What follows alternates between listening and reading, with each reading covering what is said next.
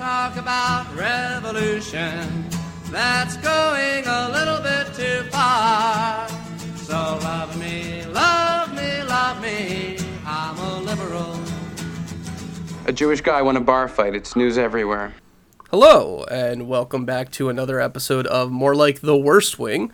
Apologies for the recording delay. We decided to take a week off, then Thanksgiving came up, and we decided to take that week off too because of Thanksgiving. And so here we are, back again to take another look at Aaron Sorkin's seminal work, The West Wing, from a modern-day 2020 leftist perspective. I am Dave. And I am still Stu. And we are still here, and now we are talking about the episode entitled Red Haven's on Fire, which gets name-dropped pretty significantly toward the end of the episode. But before we get there, the main arc of this episode concerns the follow-up from the Kundu plotline that we have been developing over the last few episodes, where at this point now troops are in Kundu. They had quote-unquote secured the airport. Then 3 Marines were caught unaware by 50 Kundu National Army troops who They came out of nowhere. Right, exactly. They came out of nowhere. You know, we had the airport totally secure, sir. But, oops. So these 3 men are still being held hostage, and, you know, the president is in the sit room when we start the episode, like, dealing with it. Or actually, I think we have a cold open with something else. I don't know. It's hard to remember. Anyway, we start out in the sit room, and they're tossing around options, and president's like, they get a photograph showing that they've been beaten, visibly beaten, and it goes across, like, the media and everything, and we see a couple characters, like, see it on TV and react to it, and like, oh my god. And, so they start presenting options to the president of like, okay, how do we get them out? And so they start presenting options, and they present one where it's like, okay, we send in whatever the equivalent of SEAL Team 6 is, you know, they do their thing, they get them out. We estimate chance of success is 70.3%, 3-3 repeating, of course. Yeah. It's like, where'd you pull that? Where'd you pull that number? It'll work 70% of the time if we send in the helicopters. Like, I just love that they have to make up numbers for this like completely unknowable thing that you couldn't possibly quantify. Well, and also the first thing that really strikes me in this whole situation is that President Bartlet, I think the first thing he says is he's carping about who the soldiers are that got kidnapped. It's like, well, this one is a 27-year-old, second lieutenant or whatever, and he's got a wife and a kid, and this sort of thing. And then he says, like, man, why couldn't we get, I can't even remember what he says, but it's like, why couldn't we get, like, the doddering 65-year-olds kidnapped? It's like, what the Everyone fuck? in the military is young, Mr. President. Do you not understand this?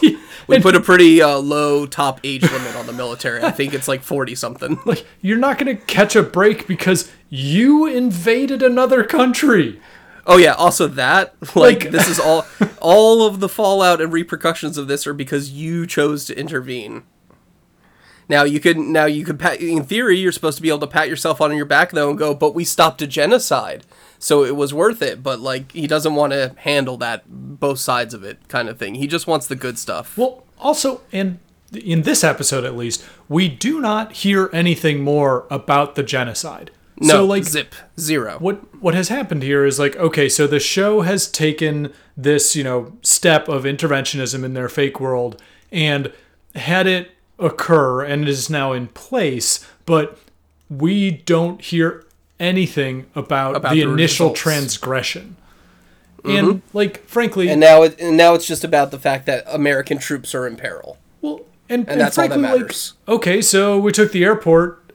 I guess if they can't land planes, they can't go around with machetes hacking people's limbs off. So yeah, problem solved. Presumably don't worry, every troop on the ground is doing an immaculate job of stopping it, and it just stopped overnight. Like, that's how easy that is, actually. Yeah, we activated 11,000 regiments, and now every Kundalese person has a personal genocide preventer. Yeah, personal escort. Just a Marine follows them around all day, all night. So So he approves the 70% chance plan to exfiltrate the men out of whatever bunker they're being kept in. And can you give me the clip here of Task Force Dawn is go? Task Force Dawn Sky. Go. Go. It's a go. This task force is a go. Dawn Sky's in operation.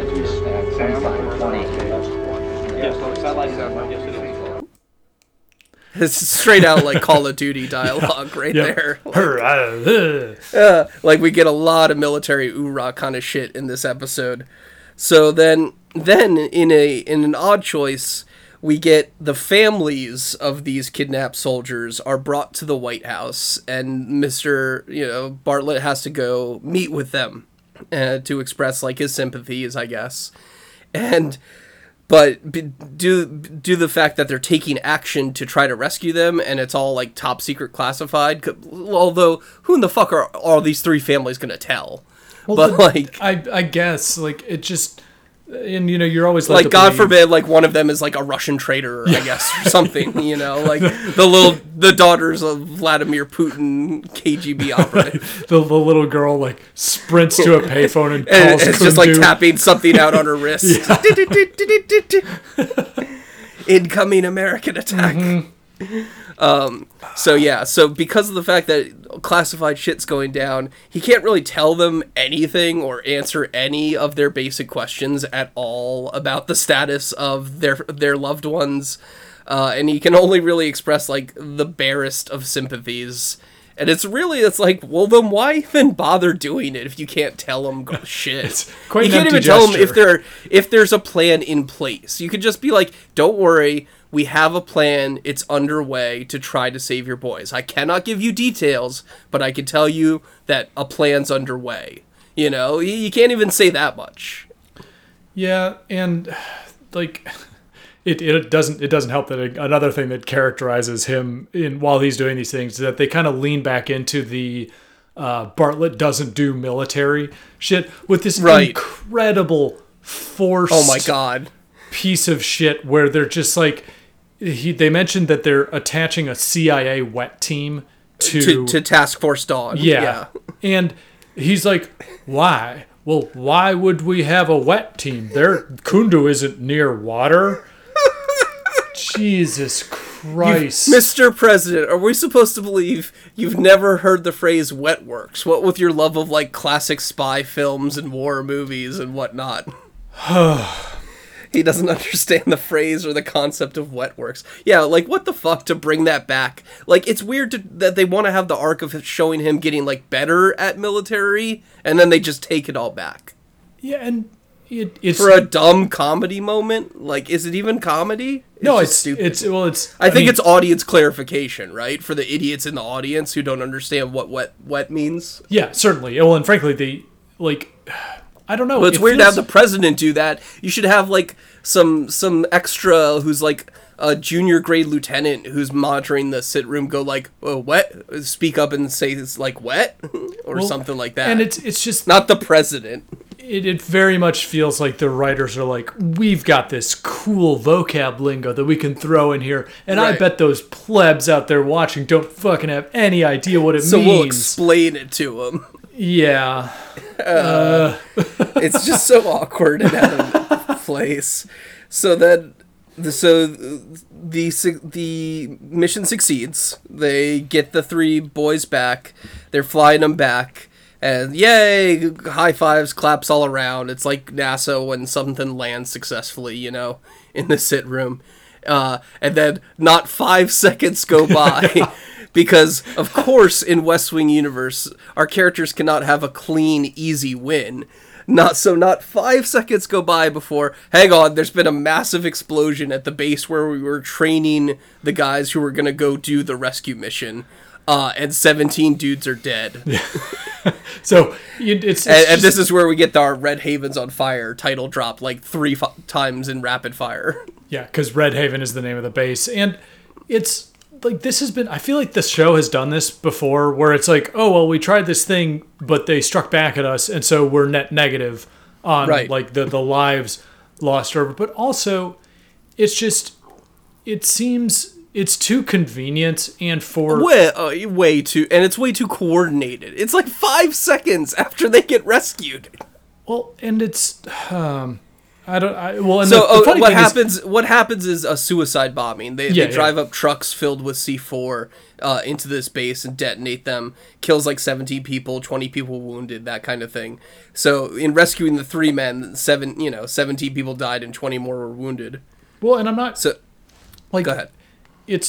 I'm not necessarily trying to even like nitpick like the timing of it, because frankly they also spend script time being like, this is taking too long. So like, even if the suicide bombers were like, holy shit, those helicopters just took off, now's our chance. Right, okay, it's like, fair enough. It's like, what the fuck's going on? But it's also, somehow, I don't know where Kundu fictionally is, but somehow we're supposed I assume somewhere near the Congo-ish. Yeah, but somehow we're supposed to think that there's like coordination between the Kundanese and what? Partisans? Like living in the fucking hills in Ghana? Like, I have no idea. I have no fucking idea. Ghana is... It just happens because they need it to happen. So that it can't just be a clean win. Because, again, they never get a clean win on the show unless it's an election. Well, and again, this is me just going after their actual knowledge base, because they could have just made up another fucking fictional place for this to take place in, but nope, they're going to have this happen in Ghana, which frankly is one of the least militarized and most quote-unquote developed by the IMF standards countries in Africa. It's not just like... Africa isn't just like the darkest continent, you motherfuckers. Like, speaking of which, let's take a quick pause to remark on the one old white lady who's one of the family members. Yes. Who is shocked to find out that Kundu has television. It's like, yeah, their hostage tape was broadcast all over Kundu TV. It's like, they have TV. Hey, what's that you say, Sonny? This woman is the worst. There's 3 of them. She's awful. She accuses the whole administration of being like draft dodgers, and then Leah has to be like, I was in Vietnam actually, and she goes, I apologize. And I don't understand. She's awful, and I don't understand the function of having her be that way. Other than like, and actually, I will give the show props that this is actually a pretty accurate representation of, I don't know, this kind of 63-year-old white lady from Indiana or whatever. Yeah. Like, okay. Who doesn't know shit about shit, but thinks she does. But it just doesn't serve any point. Like, why? So what happens is, she's also the one to push the point of, once they come in with the good news of like, don't worry, your boys are safe. They're on their way back to base. You'll see them tomorrow, kind of thing. She's the one who forces the point of like, Leo, what aren't you telling us? You're not telling us something, Leo. And then Leo has to be like, okay, in retaliation for saving your boys, 17 people got killed. All right, peace. We're going to flip the switch from, I can't tell you that, to, here's all the details of what just happened before they hit any of the press wires. Enjoy. Right. So, by the way, here's the human cost of lives of rescuing your family members. Peace out, bitches. And Leo's just arbitrarily like, nope, I will elect to give you all the details about how we stepped all over on our own dicks this whole time. Like, you don't have to tell them that part. I know she was like pushing you on it. Like, first off, why is she pushing him on it? But second of all, just don't tell them that part. Sure, they'll find out eventually through like the news, and maybe in their head they'll be like, oh, that was probably because they rescued our boy or whatever, but you don't have to like tell them right now. One too many lawn darts over the jungle, Leo. Let's yeah, and so that's how it ends with, and then just more escalation, and Bartlet's ordering like more troops in there. Now we've got like another war in Africa, a brewing basically. Yep, and it's again just sort of completely not afactual, but like it's this weird hybrid between fantasy universe and like real reality and trying to like base it in something that people know about, which is just it drives me crazy. It's the writers. They get the worst of both worlds. Yeah, They should have either gone pure fantasy or pure reality, because this awkward half mixing of it just doesn't work. And you can smell the writers being like, "Oh, we're smarter than you, motherfucker. Like, let me tell you about blah, blah, blah." Ugh, yeah, the worst. A lot of that energy dripping off of this episode. Okay, let's take a quick break, and then we'll come back and we will discuss the stuff that happens out in California. Trying to make a date with a neighbor's wife. Brother, let me tell you, just as sure as you're born, you better leave that woman alone. Go tell that lonesome liar. Go tell that midnight rider. Tell the gambling, rambling, backslider. Tell the God Almighty gonna cut him down. You might run on for a long time.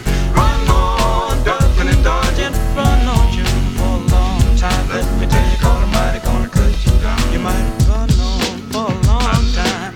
Run on, ducking and dodging. Run on you for a long time. Let me tell you, God Almighty gonna cut you down. You might run on for a long time. Run on, ducking and dodging. Run on you for a long time. And welcome back. So out in California, Sam's race is wrapping up, and he's not going to win. There's no miracle that's going to happen or anything like that. But before we get to the end of that, first Amy is there, and she's talking about his financials, being out of whack and something like that. But then Amy's true purpose in this episode is to be hanging around when the first lady is there and needs to get bailed out of a awkward social moment where a reporter who's been critical of her is coming up to talk to her. And so she's next to Amy, and she's like, "Amy, get rid of this reporter, do something." And Amy just fucking like savagely owns the shit out of her over and over until the reporter lady just like has to fuck off and leave. And it's glorious. And then Mrs. Bartlet is like, "No, I meant just like whisper something in my ear and take me to the other side of the room. You didn't have to do that." And he was like, "Whoops. Whoops, guess I'm just Oops, too good at my job. Guess I'm too awesome." Yeah. And then Mrs. Bartlet is instantly impressed, and because she is having some conflict this episode with Josh regarding her chief of staff, who is currently her nephew. Nepotism. Literal nepotism. Literal nepotism. And he's super incompetent. And Josh is basically like, "I stole $12 million that you wanted earmarked for this sort of childhood healthcare thing because your chief of staff sucks and I wanted it and I traded it for something." Ha ha ha ha ha.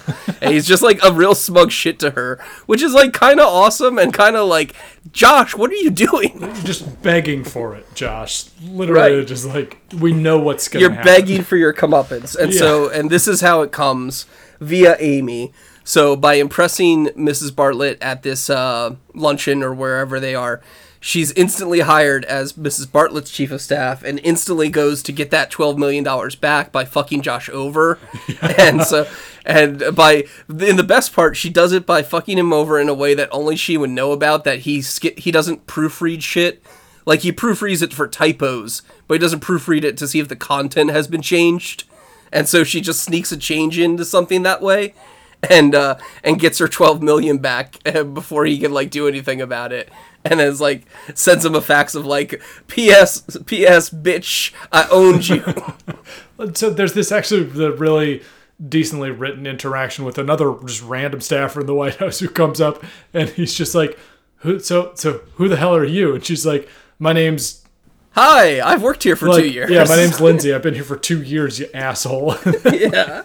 And then he goes "Hi, like, nice to meet you." And he's like, did I proofread this?" And Donna says like, "Yeah, but you proofread it to make sure that capital was spelled correctly, not so much for Right. content." And he's just kind of being like, and then he tries getting mad at this random staffer or whatever. And she's just like, "Well, like, I don't work for you, so fuck off." Yeah, it sounds like it was your fuck up, actually. Yeah. And she correctly nails him on that. And so Josh totally ends up eating shit and gets owned by Amy. And I'm just in approval of this entire arc of Amy. It was the only good thing about this episode. Yeah, the one thing that I didn't I guess I didn't understand, and I briefly remarked on this. There's this at the beginning of this luncheon that they're at. Amy like tips over a candle on the table and sets a bunch of napkins on fire. Yeah, and just like has a mini comedy bit of like having to put out a small fire at like a fancy luncheon.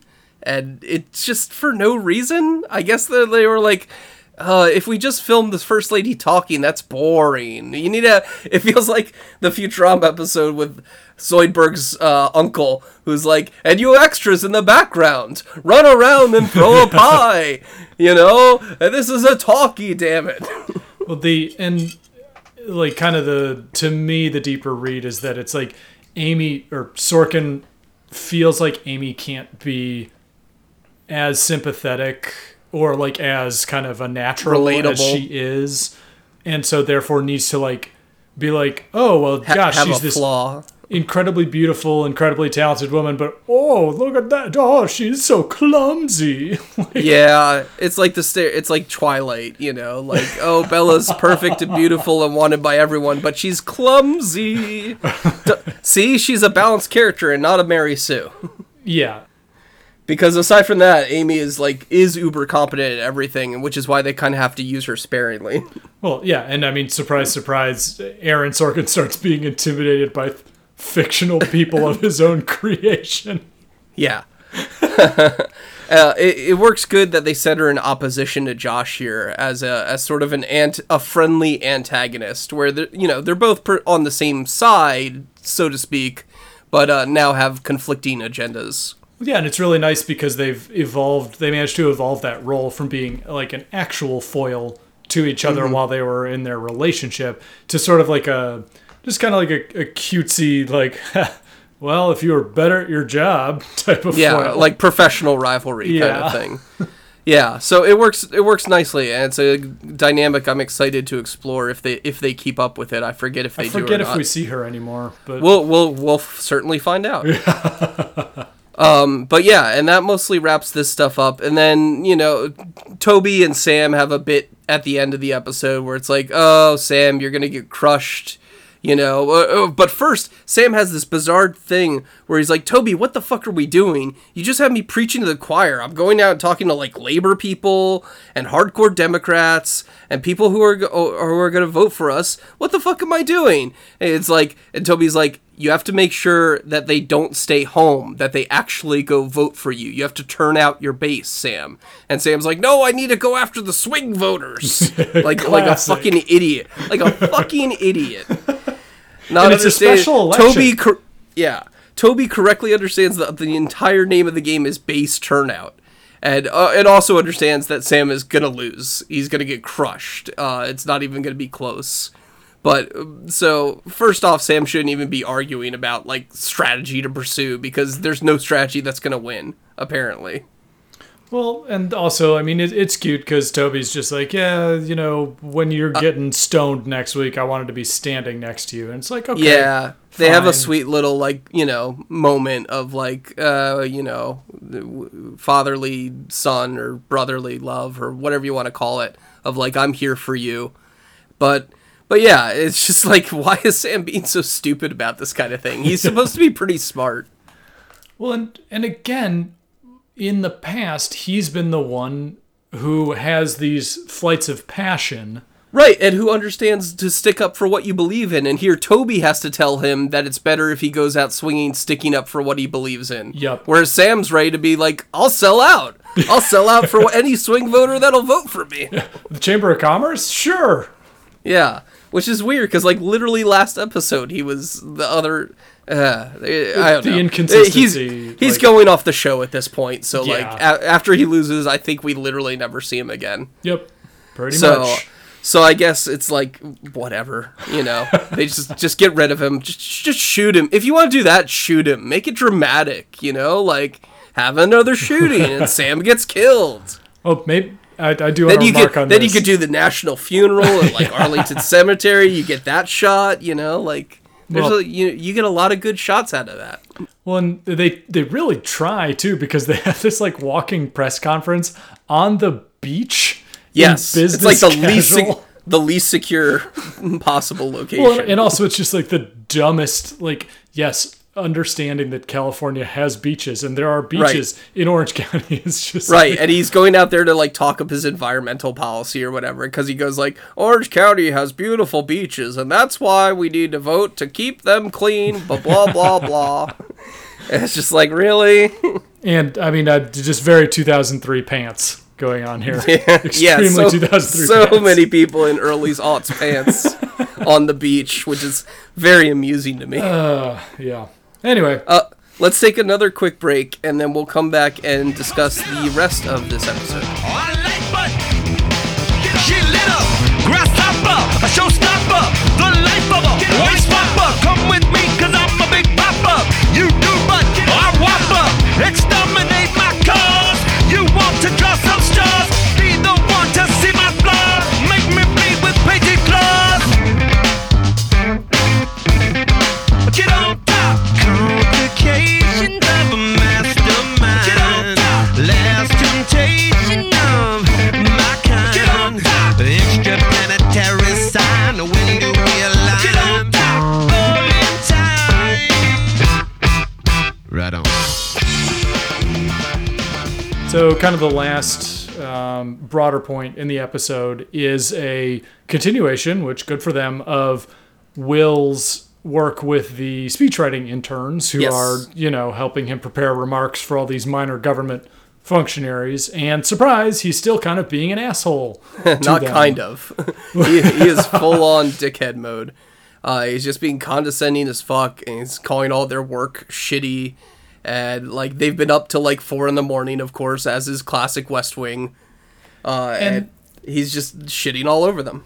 Well, and he literally says that he's like, I question your commitment, and I'm thinking of fucking Donnie Darko. To Sparkle questioning your commitment to Sparkle Motion. Yes. And then he makes a really gross joke, I think to his sister, where it's like, all these girls will be like will be vice presidents at Condé Nast when they graduate from their Ivies. CEO. Yeah, and then goes, oh, sorry, I mean, they'll marry vice presidents at Condé Nast. It's like, yeah, go fuck yourself, Will. Yeah. Like, eat shit. Yeah, just, like, really... Will wasn't sexist before this. I don't understand why I don't know. Sorkin only has one way to write someone as an asshole, and it's have them be this over the top and shitty about it. Well, and his sister is always, like, around, and it feels like Sorkin uses that as an excuse for him to be shitty because she can sort of defray it by yelling. Yeah, she pulls him back in line throughout this episode by like. But that's kind of irritating. Like yes. You're a grown-ass man. Yeah, you shouldn't need someone to tell you to not be an asshole.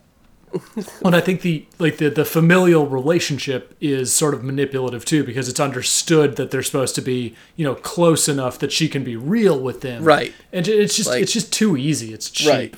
Right. Which is funny because it all gets exposed by a comment made behind his back that one of the intern girls goes, yeah, your sister was right about you. It's like, what'd she say? It's like, oh, she said you were a hard ass. Yeah. It's like, yeah, but it was the sweetest hard ass you'll ever meet, or something like that. It's like that doesn't really make it much better when he's like fucking cracking the whip at like 4 a.m. to these unpaid interns. So the thing that he's also cracking the whip about, and this is me being a little bit of a nitpick, but this is please, it bugged me too. This is the fucking the most common misunderstanding that Americans carry around, other than being widely racist. Yes, is the concept of progressive taxation and how tax brackets actually work.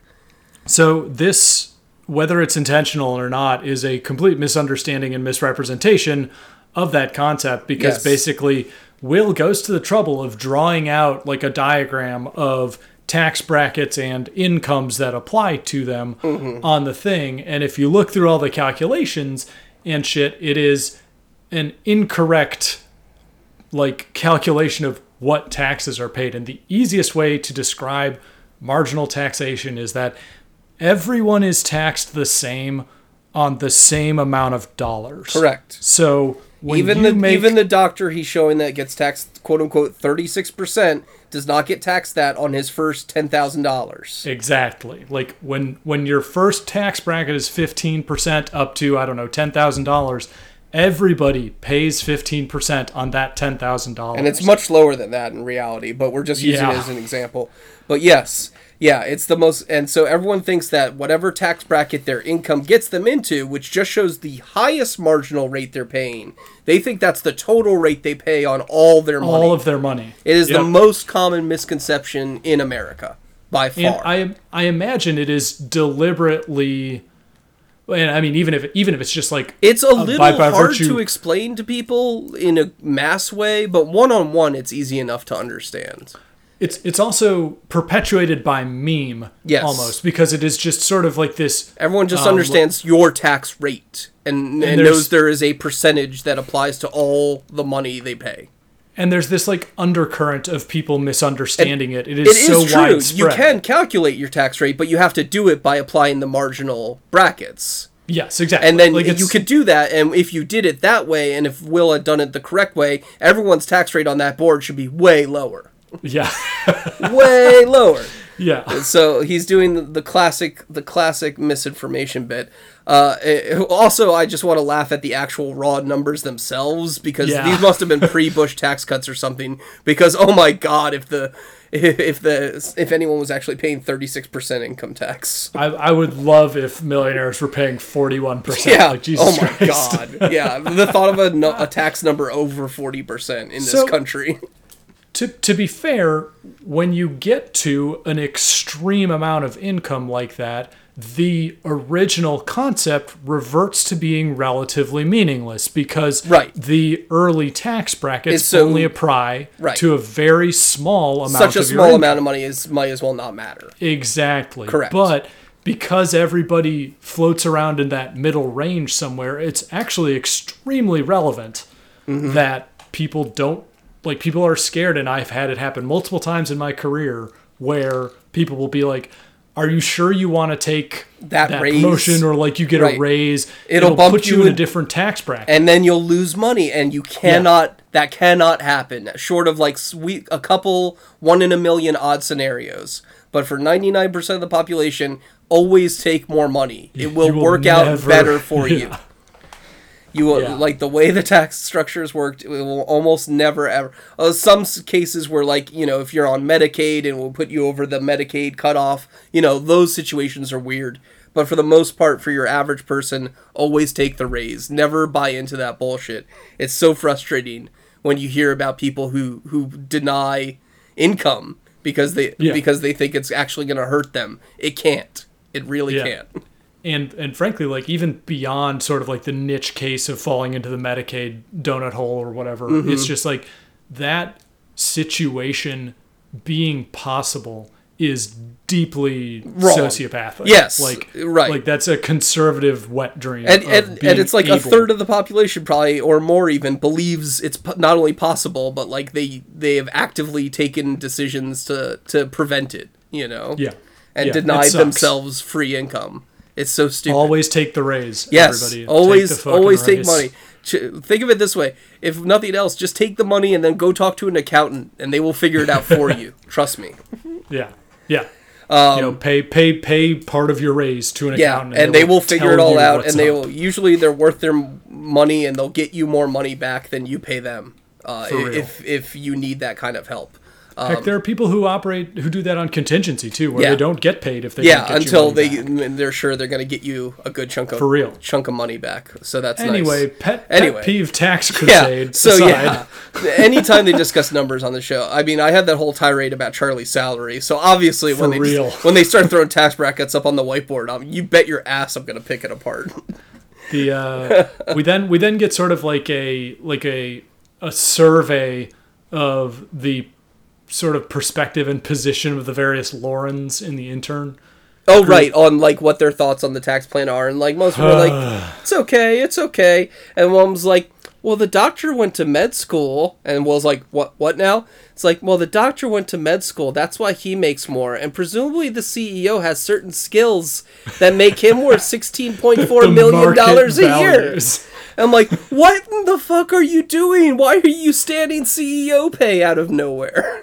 And to be fair, Will owns her, but in a gendered way, which drives me fucking crazy. Yeah, like you can't just own her on the facts. You're so close to being like to literally owning her good, but you have to go with like some gendered shitty some insult. Gendered like because he says Republican Vogue, and we all know that Vogue is a magazine for ladies, right? Ladies with their dumb lady parts.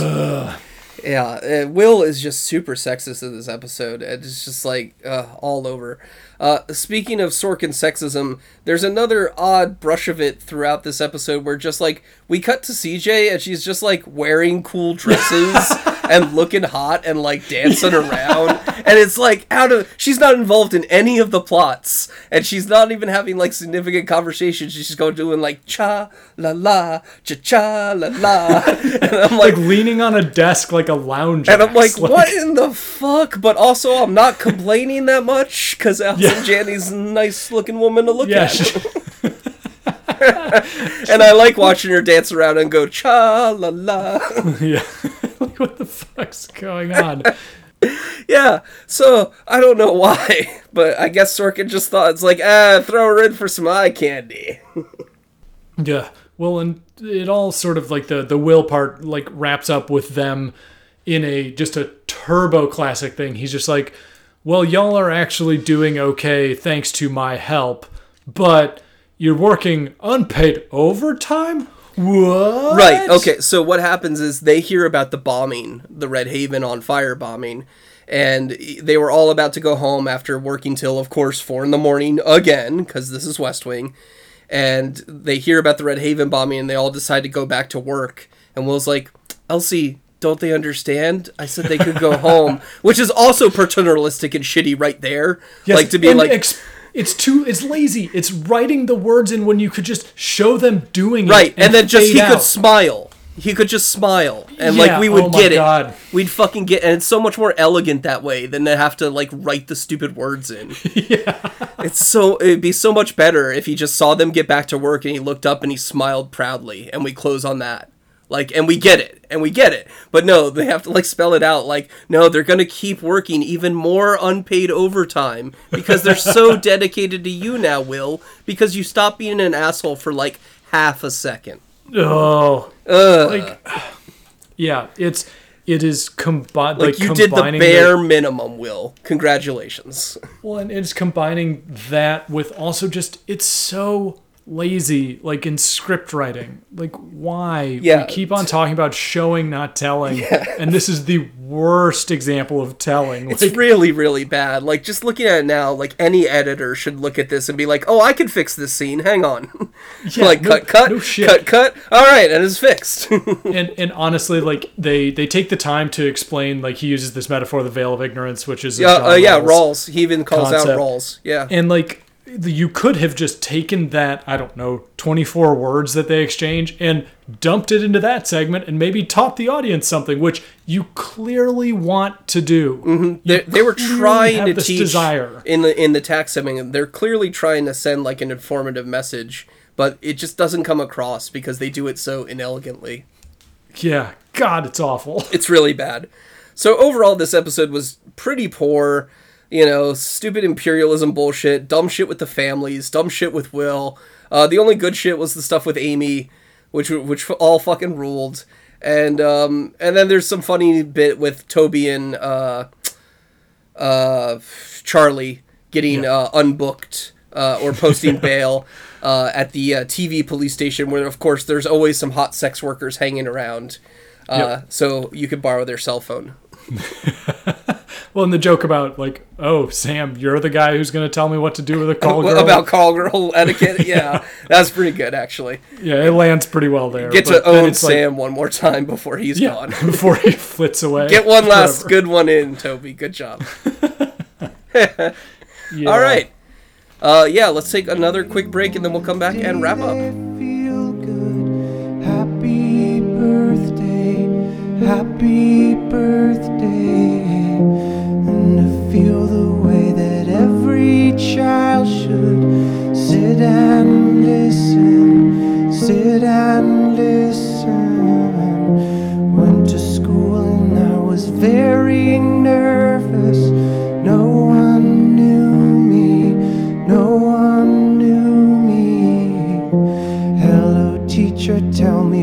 smile, listen, look right through me, look right through me, and I find it kind of funny. And welcome back. That does it for this episode. Thank you all for joining us. We always appreciate your listens. Any feedback you want to post in either of our threads, or if you want to email the show at theworstwing69@gmail.com, that would be nice. Nice. And it was nice because we actually got an email from a fan, I think, for the first time. Huzzah! He was very complimentary. Thank you for reaching out from across the pond, no less. Cheerio. Our brother idiot country, the UK. Yes, we're both equally stupid in different ways. Isn't it grand? So always good to hear from fans. It really means a lot to us, especially it really did. This really winter is going to appreciate be a goddamn shit show, and any positive emotion and energy is really just super exciting to have. So thank you. So thanks so much. And if you want to drop the show a line, we would really love to hear from you. It's theworstwing69@gmail.com. Nice. So nice. And that will do it for this episode of The Worst Wing. We will see you next time. Bye-bye, and stay safe. Bye. Stay safe. All the money you ask for, but don't ask me to come on along.